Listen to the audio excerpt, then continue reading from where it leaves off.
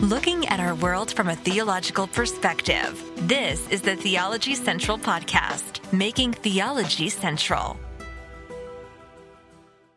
Good afternoon, everyone. It is Wednesday, March the 2nd, 2022. It is currently 4:52 p.m. Central Time, and I'm coming to you live from the empty sanctuary of Victory Baptist Church, located right here in the middle of nowhere, Texas. And if you know your history, it's March the 2nd. So this is an important day. Even though I'm in the middle of nowhere, Texas, a celebration should be occurring because today is Texas Independence Day. If you know your history, and even if you don't know your history, well, you should at least, the only thing you should know in history is when Texas Independence Day is. The only thing you should know about history, period, is things that relate to the state of Texas. Everything else is really irrelevant. I mean, right?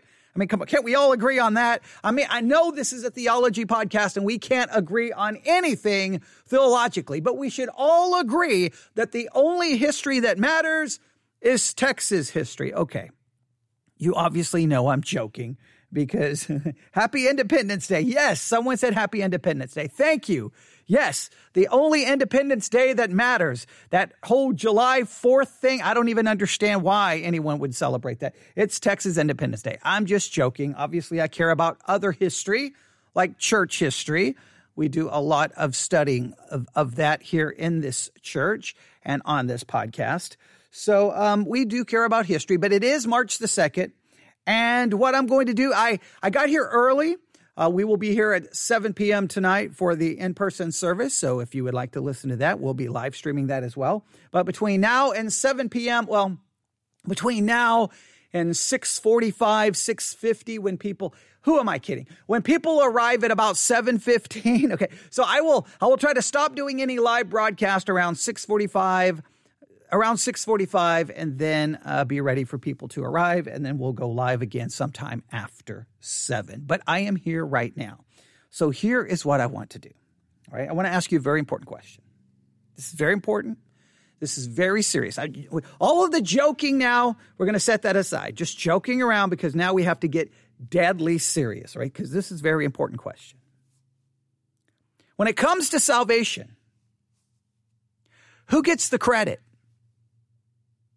Who deserves all the credit for your salvation?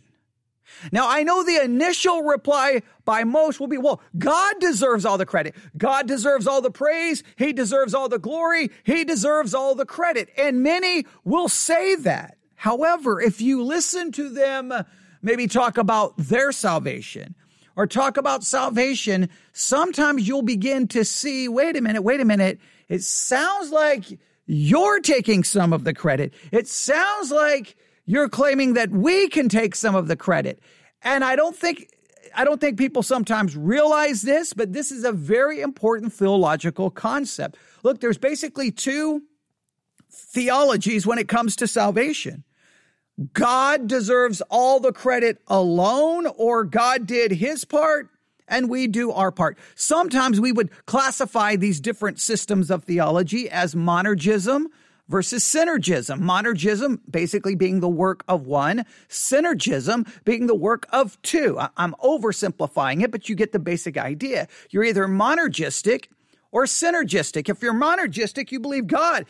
Salvation is completely the work of God alone. If you're synergistic, yes, you believe God did his part, but you believe you did something. You believe you played a part in it. And we could go through this. We could talk about Arminianism versus Calvinism. We could talk about Pelagianism, semi-Pelagianism. But really, if we just set aside all of those theological terms, it really comes down again to a simple question. Who gets the credit?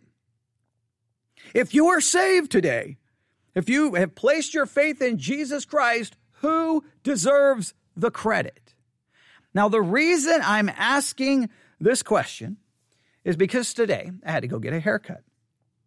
And I got in the car, and like I typically do, I grabbed I either have my iPad. I usually have something with me so that I can listen to something. Now, sometimes I'll turn on the car radio and listen to Christian radio or maybe, talk radio, just trying to keep up with what's going on in the world, what's going on within Christianity. But a lot of time I'll grab my phone and go to the Edify Christian Podcast app or the Sermon Audio 2.0 app, which we've been talking a lot about. So today it was Sermon Audio 2.0. I just grabbed the app, pulled down for the latest sermons, and just hit play, boom, on the latest sermon. And I started driving. And I didn't make it very far. I didn't even arrive yet to the place where I get my hair cut. I didn't even make it there, which is only maybe 13 minutes, maybe even less from my house. And but as I was driving, I started listening. I'm like, well, this is interesting. This person's talking a lot about salvation. But it sounds a little bit like, or at least this serves as an example of how someone can talk about salvation and it sounds like they are giving themselves some credit. Now, I am not in any way, shape, or form saying this is what this pastor believes because I don't know. So I'm not going to give the name or anything like that because this is not an attack upon their theology or an attack upon them. It's just I want you to hear what I heard, and you can tell me if you hear the same thing. Maybe I heard it wrong. Maybe when I play it here now, I'm going to be like, well, nope, never mind. Let's all just move on. But I at least want to bring this subject up. Who deserves the credit? Because I get lots of questions sometimes about Arminianism or Pelagianism or semi-Pelagianism or I don't understand why you seem to hold to that Calvinistic reform thing. It doesn't make any sense. And it just really comes down to, okay, let's set aside all of those labels. Let's set aside all of those categories. Let me just ask you, who deserves the credit for your salvation? Who? Now, if you say, well, God did his part, but I did my part. Well, it sounds like you're trying to take some credit. Now, you may think it's perfectly okay to take some credit. I have a number of problems with that. But let's listen to this together. I'm not reviewing the whole sermon. He spent 12 minutes. It's kind of weird. He spent 12 minutes talking about a lot of things. And then all of a sudden, like the 12-minute mark, then he prays. Then he's like, okay, like here. So I don't know what the 12 minutes first. I don't quite know.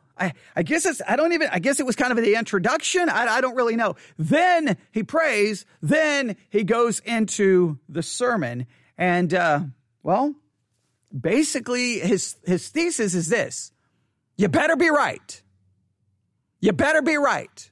Whatever you believe, you better be right. Because if you're wrong, then bad things are going to happen. So you better be right. Okay, we could talk about that thesis. There's some scripture he brought up that we could spend a lot of time doing basically a Bible study exercise on. But he's going to kind of transition into here, kind of talking about salvation, talking about atheists. And then he's going to kind of start talking, kind of giving a little bit of his testimony. And just who seems to be getting the credit for the salvation? I just want you to hear this. Again, not even really about this preacher. It's not even about that. This is just a common thing that happens within American evangelicalism, because American evangelicalism has been greatly influenced by, I think, a synergistic theology of salvation. It's been very influenced by an Arminian, semi-Pelagian view. It's the dominant view. And whenever you mention some of the theological terms, like if I mention Calvinism or Pelagianism or Arminianism, everyone loses their minds. They go crazy.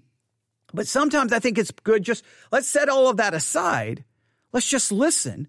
And you tell me what you hear. You may hear something completely different than what I've heard. You may not even think it's an issue, but that's okay. I love sharing what I'm listening to. I do. I love listening to sermons and talking about them. I love listening to Christian podcasts and talking about them. So that's what I'm here in an empty sanctuary. I've got a little bit of time. So let's talk about what I listened to today on the way to get my hair cut. And then when I got back in the car, I started listening to it again.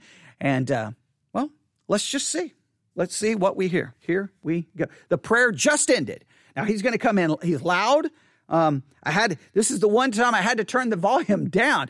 It was way too loud, but it's still probably going to be a little loud. But I'd rather it be too loud than then not loud enough. Just so that if you're wearing headphones, just be prepared. Here we go. Amen.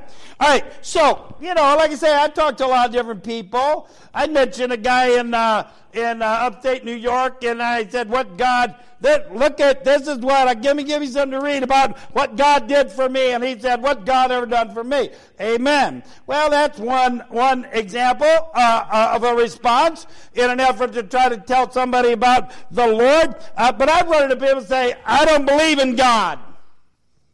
I don't believe in God. They just say that. And, okay, people got that right. I get that, but I just say this. If you don't believe there's a God, you better be right. You better be right. But I want to tell you some scripture. The Bible says in Psalm 14, verse 1, the fool hath said in his heart, there is no God. The Bible says in Psalm 12, verse 15, the way of a fool is right in his own eyes, but he that hearkeneth unto counsel is wise. Let me give you some counsel. Let me give you some wise counsel. If you're living like there's no God, you better be right. I'm here to tell you, you're not right. You're wrong. You're deceived. Amen. There definitely is a God. You're not right. You're dead wrong. Creation itself declares the glory of God. Maybe you don't get out much, but I do. And I've seen sunsets, and I've seen sunrises, and look at the faith of a child. I'm a grandpa, so I'm prejudiced. Amen. Where did that come from? Amen. I did a meeting with a medical. Now, let me just stop right here. This begins to kind of give maybe the basic concept of what's going on here. But there's these two schools of thought, right? Salvation is all the work of God, or it's God's done his part and you've got to do your part. And those who believe you have to do your part, they would speak of it in terms like this, like, okay, look, the evidence is right in front of you. There's no excuse. You think you're right, but you better be right. But I'm telling you, you're wrong. So here you go. I don't know how you can't see it. It's right there in front of you. Just believe it. It's just right there. You should be able to figure it out. Almost with the concept that you do have the ability to figure it out. That you can see it, that you can figure it out. Now, the minute you seem to impose the idea that, hey, it's right there in front of you, just see it and believe it, you can do it. The minute you say they can, and then they don't, you are inadvertently, even though you may not be trying, you're seemingly to say, I was smart enough to see it. I was smart enough to figure it out. You're not. I am. You're the fool. I'm not the fool. You're not smart enough. I was smart enough. That almost is the end. It's inevitable that almost becomes the theology. Now, they would try to say, no. Yes. You can't have it both ways. If you say people have the ability to see, figure it out, and believe, and if they exercise, quote unquote, their will not to believe, not to receive, but you did, well, then that means you figured it out. You're smarter than they are. You're somehow more spiritual than they are. And you say, well, no. God. Well, okay, now the minute you say God, you bring God into it. Well, then if God did that for you, why didn't God do that for them? And then you walk yourself right into these theological issues that have divided the church for 2,000 years. And you get into the discussion about Pelagianism, semi-Pelagianism, Arminianism, Calvinism, et cetera, et cetera, et cetera, et cetera. Do people have the ability or do they not have the ability? If they have the ability and don't, why do some understand, figure it out, and believe, and others don't? Well, it's all because of just something in someone, or you're going to bring in God into it. You bring in God into it, you bring up all kinds of very important theological concepts. But you already kind of hear a little bit of where he's going, but just stay with it. Here we go. Medical doctor I mean, 25, 26 years ago, it was a big youth rally, all-day thing.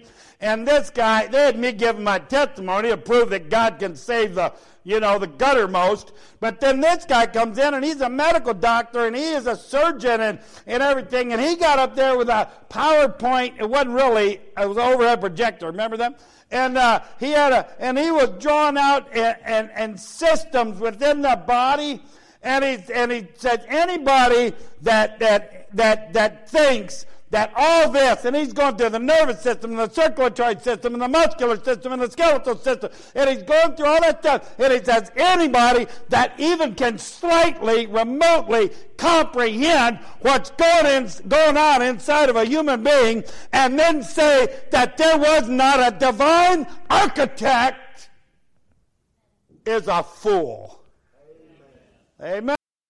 All right, they're full. See, you see where this is going to lead? If you can look into the human body and you see all of these things and you don't understand there's a divine designer, you are a fool. Amen. Amen. They're fools. We're not. Amen. They don't get it, but we did. They're fools. We're not.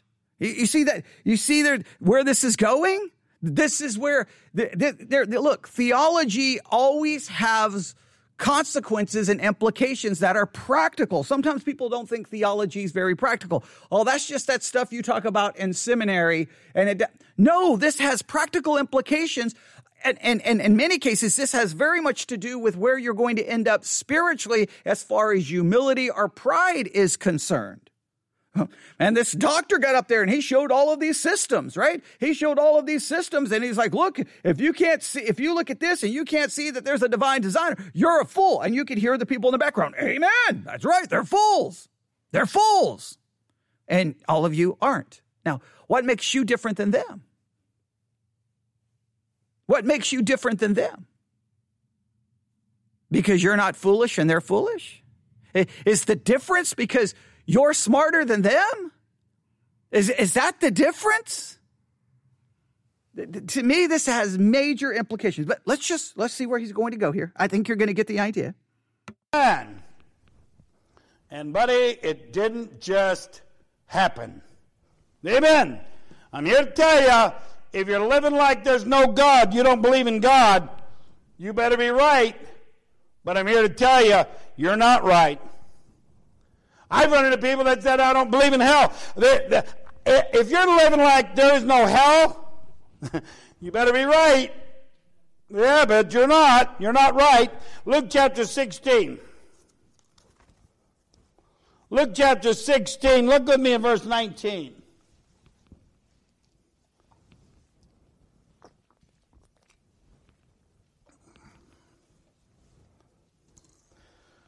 Luke chapter 16 and verse 19, the Bible says there was a certain rich man which was clothed in purple and fine linen and fared sumptuously every day. And there was a certain beggar named Lazarus which was laid at his gate full of sores and desiring to be fed with the crumbs which fell from the rich man's table. Moreover, the dogs came and licked his sores. Verse 22 said, and it came to pass that the beggar died and was carried by the angels into Abraham's bosom, and the rich man also died and was buried. Two guys as different as night and day. But they had something in common, didn't they? The Bible said, and as it is appointed unto man once to die. And after this, the judgment. Everybody in here has got an appointment. Two appointments they won't be late for. For some people, it'll be the first appointments they're not late for. Amen. But I'm here to tell you, everybody's got an appointment with death. Amos said, prepare to meet thy God. And I'm here to tell you tonight, Okay, someone just asked, is the Luke 16 a parable? Well, there's lots of debate here, lots of discussions. Here's what I would say. There's a lot of people go back and forth. Here's what I would say. If we say it's a parable, then it's a parable pointing at spiritual realities. So some people say it's a parable, which then they use to try to dismiss the reality of hell. But if it's a parable, it's pointing to spiritual realities. It's pointing to something that's true and real. It's like we talked about John chapter 13, Jesus washing the feet of the disciples, that many view that as a parable. That doesn't take away the historical reality of what Jesus was doing, but we believe it's pointing to a deeper and a greater spiritual reality, because it points to the incarnation of Jesus Christ, taking upon human flesh, his death, burial, resurrection, and ultimate ascension to return to the glory that he had before he came to earth. So if this is a parable, it's pointing to, in other words, it's using, here's two individuals. Maybe the individuals were real, maybe they were not, but here's what happened to them, and that points to us to greater spiritual realities of basically that there is something after this life, which is either a heaven or a place of eternal suffering. All right, so that's as much as we can get into for now, but yeah, there's that back and forth on whether that's a parable. To me, call it a parable. It doesn't matter to me as long as we acknowledge that there is a spiritual reality it's pointing to, and that spiritual reality is very, very, very, very, very real. That's the main point I would try to take from that. All right, here we go. The authority of the Word of God, Spirit of God bearing witness to it, you're going to meet God. You're going to meet your Maker. Now, whether you meet Him as Savior or Judge, that's up to you. But I'm going to tell you something. You don't want to meet Him as Judge, because you're going to end up in hell. Okay, so now we're getting really close to where he's going. Now, I do think it's interesting he picks a parable, and there's two men. Now, what's the difference between the two men? Now, he just said you're either going to meet God as Judge or Savior, and that's up to you. So that means you determine if you're going to meet God as Judge or Savior. It's up to you. Now, again, this means you get some of the credit. You get to meet God as Savior. The other person gets to meet God as Judge. And the reason you get to meet God as Savior is because you figured it out. You were smart. You didn't deny the evidence. Maybe you were just fortunate, right? There are some people born in parts of the world where they may never even hear the name of Jesus. So you were given the opportunities and others don't. But I guess does God come into play there, or maybe God had nothing to do with that, right? So does God get credit? If you say, well, God gets the credit for that. Well, why didn't He do that for someone else? I mean, this raises very important theological issues that make people very uncomfortable, but we shouldn't be uncomfortable with it. We have to just acknowledge it. He just made a dogmatic claim. Hey, it's up to you. It's up to you. So you can either be a fool who denies the reality and denies all of the evidence, or you can be smart and figure it out. And then you can say, I'm patting myself on the back. You can't see. Look at me. I figured it out. Let's continue. Let's see if this theme continues. And you don't want to be in hell. These two people, as different as they were, had those two things in common. Look at verse 23. And in hell, the rich man that was buried, and in hell he lifted up his eyes, being in torments, and seeth Abraham afar off, and Lazarus in his bosom. That rich man, the Bible says he went to hell. Amen. Remember hearing that as a kid? I remember that. I tell you what I chose to believe, though. I chose to believe some stupid movie. I chose to believe some rock singers that made it a party down there. There ain't no party going on down there according to the Bible. Now, you can believe anything you want, but I'm obligated. My duty is to tell you the truth, not my opinion. I'll be the first to acknowledge your opinion's worth every bit as much as mine. So that's why we're not talking about my opinion versus yours. I'm opening the Bible. I'm going to tell you what God's opinion says. Now, you do with it what you want. Okay, now, I know this is very typical Christian language. Hey, you have an opinion, I have an opinion. Our opinions don't mean anything. However, you're listening to me because I'm opening up God's word and I'm giving you God's opinion. No, okay, let's make sure let's be at least honest here. You're opening up God's word, giving me your interpretation of God's word. So there's still a little bit of you, and it's almost like preachers have a tendency to do that. You have an opinion, I have an opinion. None of our opinion matters, but I'm going to preach a sermon, and what I say is true, and it's not my opinion, but you're giving me your interpretation of the text. So I think sometimes as Christians, we have this weird, like, okay, everyone in the world has opinions. We've got facts. Now, I do believe the Bible is the inspired word of God, but we at least have to be intellectually honest to say, well, it's our interpretation of God's word.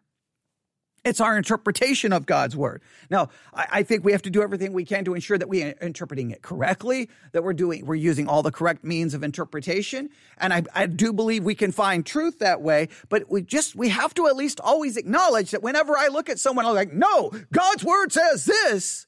We have to stop and go, wait a minute. That's what you think God's word says. That's your interpretation of it. Now, we still have to be dogmatic about what we believe God's word says. I'm not in any way calling for some relativistic nonsense, but I'm just saying there has to be at least a little bit of acknowledgement that we're clearly involved in the preaching process and the biblical interpretation. We're involved. And our interpretations are not infallible. Our interpretations are not magisterial authority being handed down, from Rome. I study God's word, and then I do my best to preach and teach and explain what the text says, using hopefully good Bible study techniques, good observational techniques, which lead to good interpretational techniques so that we can figure out the truth. But it's just Christians are really good at, the world has opinions, we have facts, and here's the facts. And then they give you their interpretation of a text. I'm like, and is that infallible? The text is infallible. All right, the text is infallible. The text is true. But once we start trying to figure it out, things can get a little muddy. Can we at least be honest with that? I know I'm not supposed to say these things. And Christians get mad at me, but come on, let's just be honest. But okay, I'm still wanting to see where he's going to go with this idea of who gets credit for salvation. He's getting ready here in a minute. He's going to be like making these points, and then boom, he's going to deviate and start telling his story. He's going to start telling his story and just kind of see where it goes. But if you're living like there's no hell, you better be right. And I got bad news for you. You're not right. First time I ever saw that passage, first time I ever heard it preached, I was in a county jail looking at over 30 years in federal prison. Amen. I was in the hole for starting a riot, and they put me in solitary, wouldn't let me out, said I was a menace to the other prisoners. I thought that was a compliment. I tell you what, that got old. Being in solitary confinement got old after about a week, and I put in a note, and I said, Spurgeon requests to go anywhere. And after another week, they came and opened the door and said, come on, you're going to church. I said, no, I ain't. I ain't going to no blankety-blank church. I did. And they said, your name's on the list. He had a clipboard.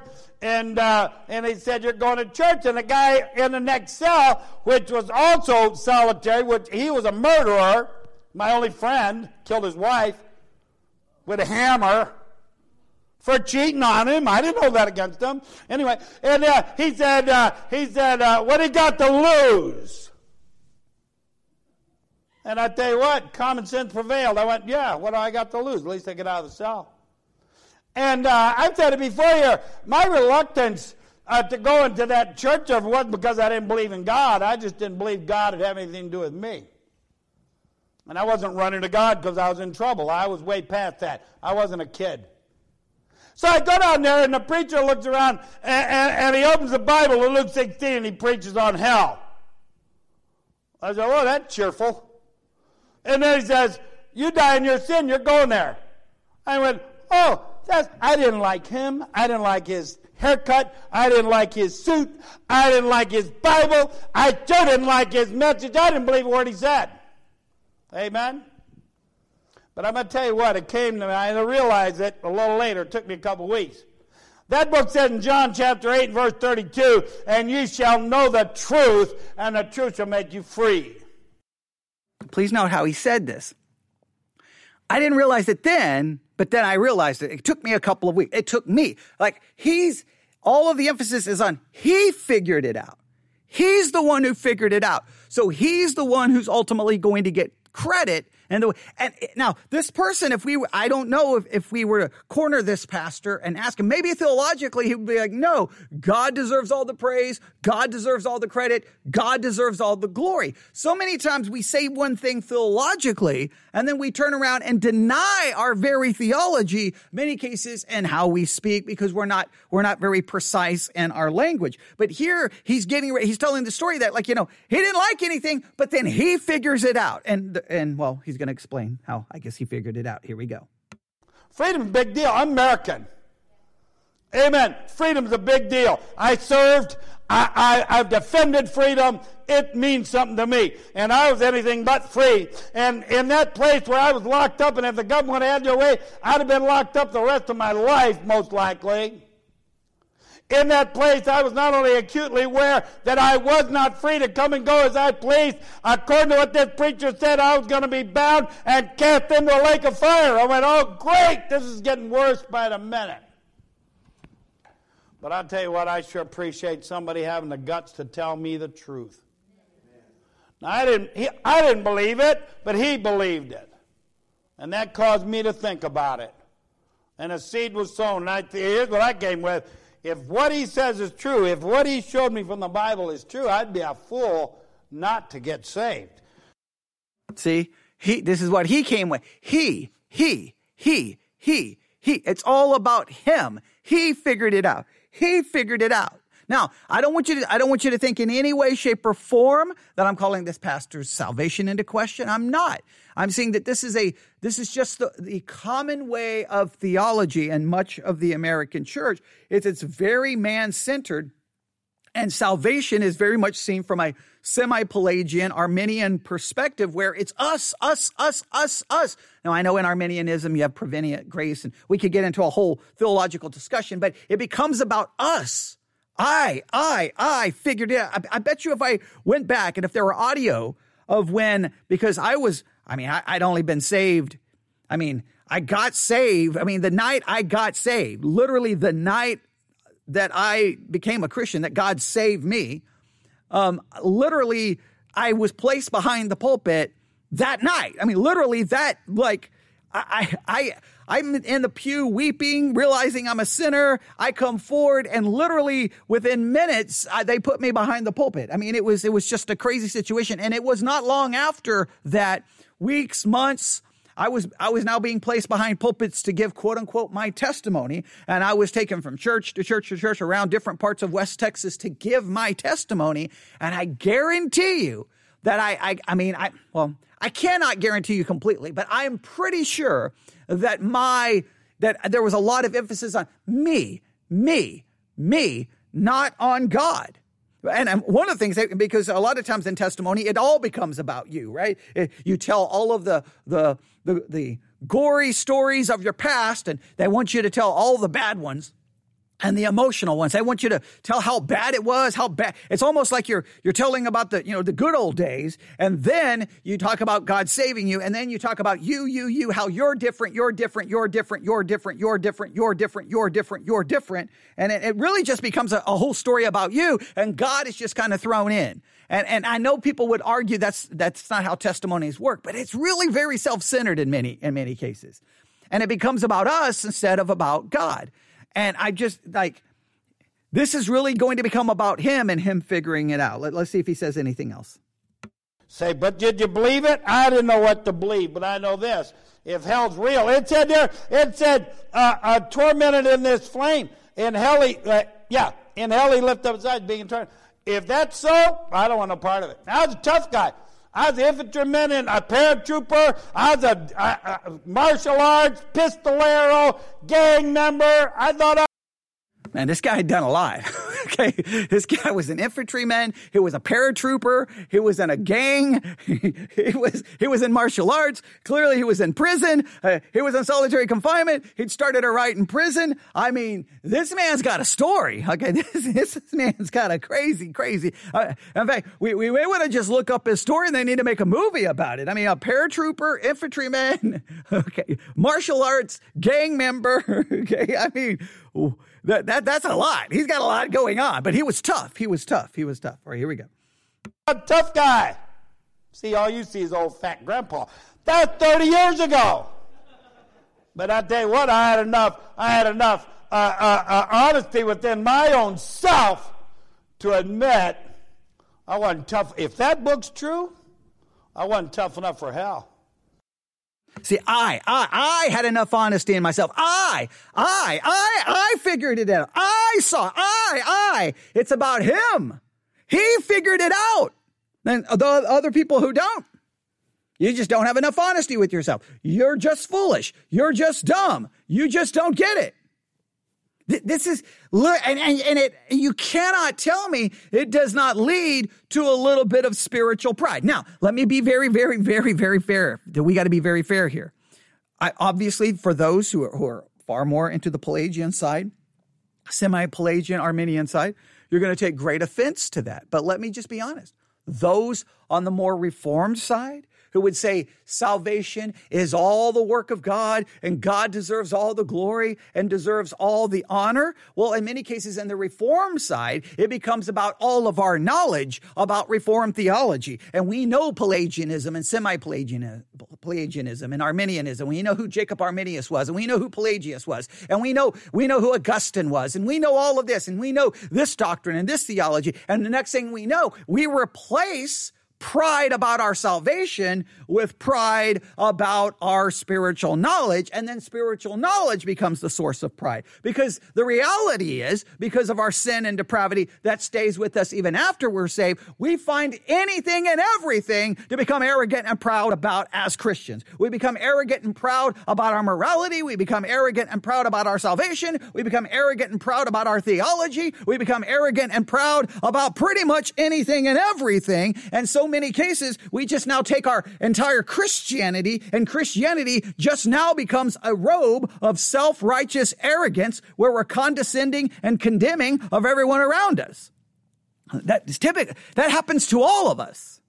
And it's something that we have to look at. But I want you to hear that I. It's all about him. He figured it out. He figured it out. Amen. If you believe there's no God, you better be right. You're not. You're wrong, and you got an appointment with him. If you're living like there's no hell, you better be right. But you're not. You're not. Amen. And don't find out the hard way.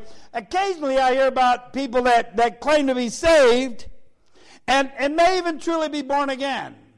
Because if you're not in that Bible, and if you're not in church, and if you're not around others that'll provoke you unto love and unto good works, you can fall for just about anything. I've seen that through the years. And so I've run into or heard about some people recently, and they say they're saved, and they like all that heaven stuff, and all that love, and all that, but they don't believe there's a hell. We call them no-hellers. Okay, now he's going to go into a long thing about people who don't believe in hell and basically how foolish they are and how wrong they are, okay, and all of that type of thing. Okay, fine. I could play more if you want to look it up. It's on Sermon Audio 2.0, the app. Just do a search for You Better Be Right. By all means, listen to it. And again, I have no desire to attack or anything along those lines because there's nothing here that's like, ooh, I can't believe he said this, because this is a very common approach. And I'm approaching it from I'm assuming from a very different theological perspective. Now, maybe he holds to this a similar theological perspective that I hold to, and it just happened that he preached it in a way that he used language that wasn't theologically precise. It's possible. I'll go back and listen to some of my sermons and be like, what in the world? Why did I say it that way? That was dumb. So preachers make mistakes all the time. So it's not about bashing him in any way, shape, or form. It's the concept. So let me ask you again, who gets the credit for salvation? And I'm just going to look at two very important verses, all right? And both of these you probably know. First is in John chapter 6. John chapter 6. I just wanted to share this with you because it's what I was listening to today. And, well, I like to be very real when I sit here in front of the microphone. And if it's something I was interested in, something that I've been thinking about, then why just ignore that and go to something else? We'll talk about what I've been thinking about, and then you can give me your thoughts and opinions on it. But John chapter 6, as I was driving the car, this is what I was thinking about. John chapter 6. I think it's very important. Let's see, what verse? All right, here we go. John chapter 6, verse 65. Jesus is speaking, and he said, speaking of Jesus, therefore said I unto you, that no man can come unto me except it were given unto him of my Father. No one comes to Jesus unless the Father has given it, unless the Father has determined it, unless the Father grants it, chose it, determined it, predetermined it. We could even go, if we want to go even to eternity past. But you do not get saved unless God grants you that salvation, gives you that salvation. Everyone quotes this verse. This verse, everyone loves this verse. But so many times people who quote it, I'm like, are you sure you believe that? Because they quote it like they believe it, but then I'm not so sure. Ephesians chapter 2, verse 8. For by grace are you saved through faith, and that not of yourselves. The grace and faith isn't of you, from you. It is a gift. God has to grant you the faith. God has to grant you the faith. He has to open your eyes because you're dead in your trespasses and sins. He has to regenerate you. He has to give you the faith. He has to change your mind about the things of God and about Christ. God has to do the work. It's all a work of God. He has to spiritually grant you life. He has to give you faith. He has to turn you to Him. It's not of you. Either you believe that or you believe it's because you figured it out. You were smarter. And therefore you're claiming to be, you're synergistic. Okay. Someone just said, so must we still accept it or is it forced? Okay. It's not about okay. That's a good question. Very good question. Think of it this way. We accept it, but we're accepting it because God has given us the desire to accept it. In other words, my acceptance is a work of God. My faith is a work of God. My turning to Him, it's all God. God is the one doing it. I'm believing because of Him. I'm accepting because of Him. A dead person can't accept anything. God has to grant me the life and then really grant me the desire to accept. Grant me the faith. He has to do it all. Now, He makes me willing. Right? So God changes everything. He changes the desire. He changes the mindset. He changes everything. And if He doesn't, well, then a person will not become saved because in their natural desire, they don't. Let me see if I can find it. Famous quote from Augustine. Let me see if I can find it. I don't have the source for it, but I believe I have it written down. Yes. To will, in other words, to have a will, to desire something, is of nature. We naturally have a will and desire. But to will aright is of grace. In other words, it's only of God's grace that I will to believe. It's only by God's grace that I can believe. It's only by God's grace that I would desire to believe. It's only by God's grace that I would accept. It's all of God. It's all of God. If He doesn't, we don't. If He doesn't give me the faith, I don't believe. He doesn't give me the grace, I'm not going to do anything because I'm dead. I use the illustration all the time. I drive every time I drive to this church and I drive back home. I drive right past the cemetery. It's right there. Little small cemetery in the middle of nowhere, West Texas. Right? Looks like something from if you've ever watched a Western, it looks like something from that, right? And it's just right there. I can pull into that cemetery and I can yell, I can threaten, I can offer, and nobody can do anything because they're all dead. And that's the same true of every sinner. We're all dead. So if you decide to believe, it's not because you figured it out. It's not because you are smarter. It's because God opened your eyes. God regenerated you. God granted you the faith. God is the one who saved you. It's all a work of God. Now, do we call that a forced salvation? Well, I think the word implies something negative. It implies something negative where it's not like we get saved and like, man, I didn't want to be saved and I hate this. I don't think it turns out, because God changes the desire. He changes that so that it doesn't feel as something forced. We feel something, we are grateful that God saved us, I think is the right way to understand that. Now, I know that's just scratches the surface of all of the theological issues that raises, and that raises a million theological questions that obviously I can't answer right here in this podcast episode, but I can point you to something. All of our series on the book of Romans, I mean, basically, especially everything in Romans 8. Everything in Romans 8. If you can find, if you go to the Church One app and go to series, you'll see our series on Romans, and you can just start listening. I mean, especially once I get to chapter 8, and I keep adding new sermons. I'm trying to add about 2 sermons per day from Romans to the Church One app.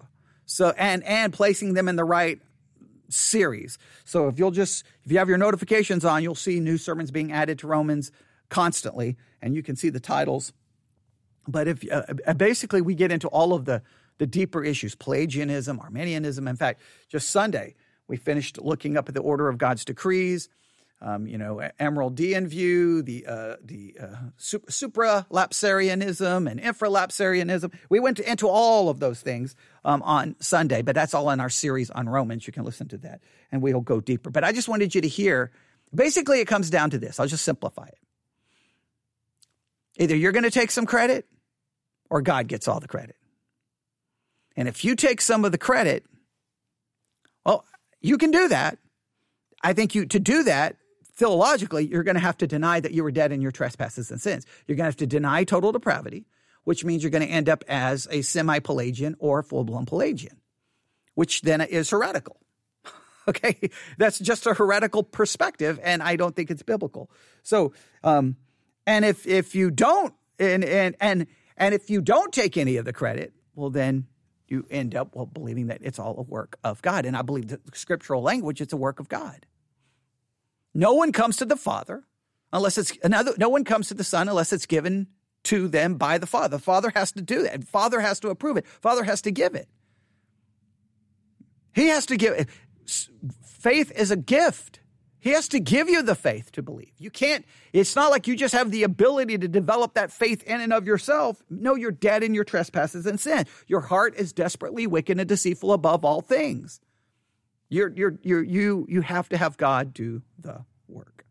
So there you have it. Now, it's now 5:39, so I will wrap this one up. So maybe we can get one more thing done before everyone arrives. There's lots of sermons I've listened to over the last 48 hours, 72 hours that we could, so I'll have to decide, maybe the next one will be the same type of thing. Because I started seeing a pattern develop. This sermon very much was, I figured it out kind of thing. And then there was another sermon where there was a passage of scripture they're looking at. And the passage of scripture literally says, God does it. And then the whole sermon turned into, you better do this, and you better do this, and you better do that. And I'm like, wait a minute. The text said God did the work, and you're saying now I have to do it. What just happened? There's a lot of that in preaching where we forget the actual work of God and we make it the work of man. Something to consider. All right. Oh, okay. Thank you. Someone else just said that it was helpful. I hope it was. I know now I feel like, man, I need to go into a full-blown teaching on semi-Pelagianism, Pelagianism, Arminianism, Reformed theology, Calvinism. But hopefully you just get the basic concept. It's God. It's God. It's God who does the work. It's God. It's God. Look, put it this way. There are a million issues theologically that you may never able to get wrapped around in your brain. You may never ever be able to understand it. It may always feel like it's too complicated. But always end up here. Salvation is a work of God alone. God gives you the faith. He opens your eyes. He regenerates you. And we could get into the order salutis, the order of salvation, how it works. And that could, okay. Well, a lot of people are saying I should do that. Just remember, though, a lot of this teaching has been done in our series on Romans. So it's just so before I do it again, just make sure everyone knows it is there in the Romans series. So the Church One app will be the easiest way to find it all. And I'll just start trying to upload as fast as I can everything from Romans 8. Because if I can get it all uploaded, then I think because I had someone just the other day email me something about Arminianism. I'm like, it's in the Roman series. It's in the Roman series. So maybe I can guide there, and then people can listen to that and go, well, I still have a question, and then I can take the questions from the Roman series and then just answer the questions, and then I think that would work instead of doing it again. But if I need to do it again, I will. All right, I'm going to get everything ready. All right, cool. Someone said yes, they're listening to it now. All right, good. That's awesome. All right. Hopefully that was beneficial. Hopefully that was helpful. And I'll stop there for now. And I'm just looking around to see what I want to do next. I didn't know I was going to be here today. I thought I was just going to be here for the 7:00 service. So I was caught completely off guard. And once that opportunity happened, I'm like, boom, pack everything, drive to the church, and let's go. So we're going to try to make the most of the next about hour. So I'll be back on the air here shortly. If you're using the Church One app, you'll just have your notifications on and you'll know when I go live. All right. Thanks for listening. God bless.